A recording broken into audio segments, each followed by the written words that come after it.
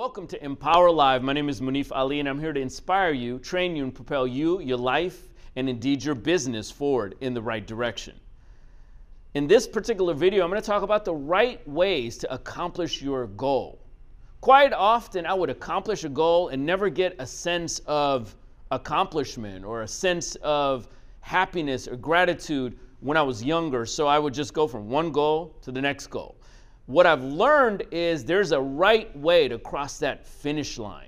There's a right way to start the race, there's a right way to run the race, and there's a right way to cross that finish line.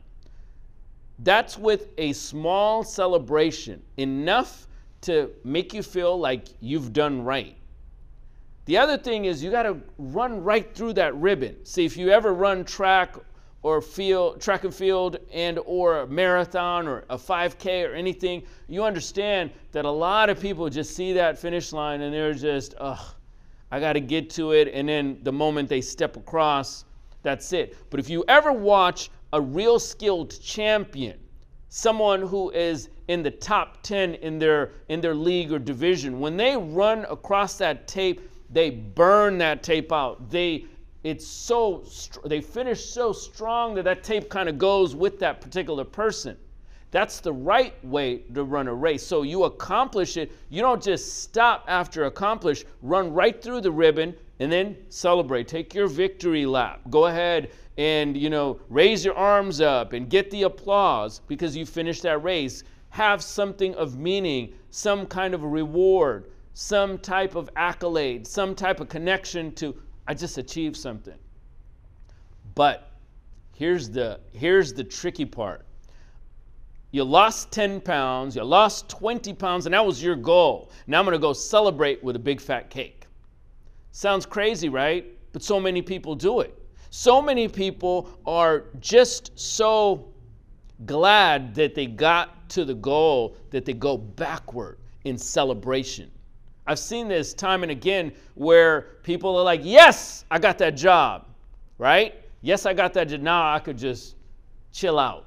Yes, I got that promotion. Now I could just ease up. Yes, I got that listing. Yes, I closed that deal. Now let's go and celebrate.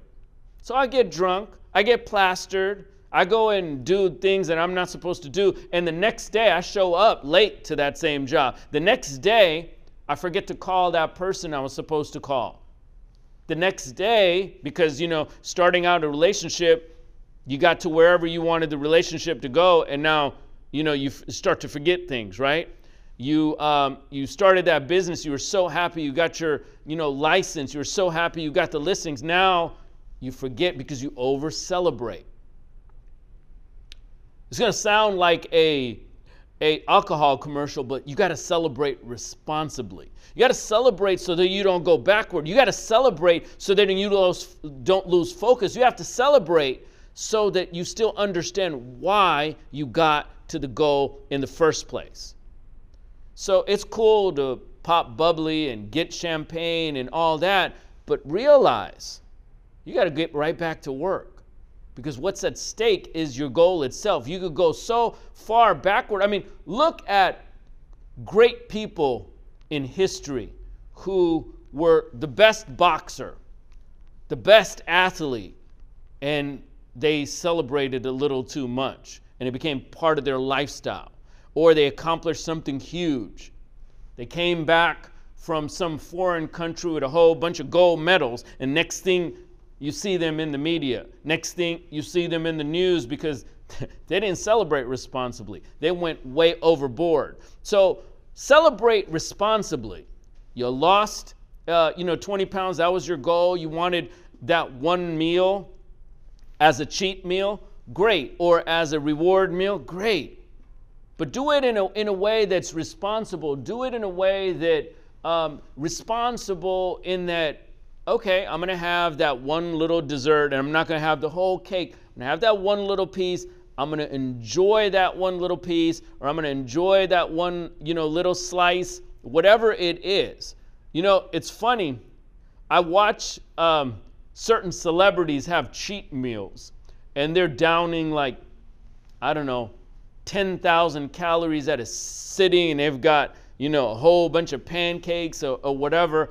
And people think, okay, when I get, to where I'm getting to, I can consume now. Well, first of all, you got to look at how much work they do, and you got to look at how large or how big their body structure is, or how their case might be different from you. So don't look at other people's examples of celebration as your celebration. Then set an after action. What is the after action? So, okay, I achieved the goal, I finished the race, I went right through the finish line now, and I've celebrated. Now I have to see, okay, how badly do I want to keep this goal? Because all goals need to be maintained. Got that job? Got to maintain it. Got that promotion? Got to maintain it.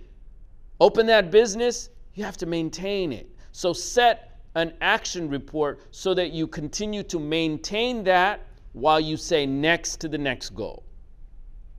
It's really critical and important you don't lose sight of what you just accomplished, whether it's 2 weeks, whether it's a month, whether it's 6 months. Somewhere along the line, you could end up going backwards on that goal. So maintenance is really important. Listen, I give you content every single day, and it comes from my heart. It comes from my experiences of being an entrepreneur.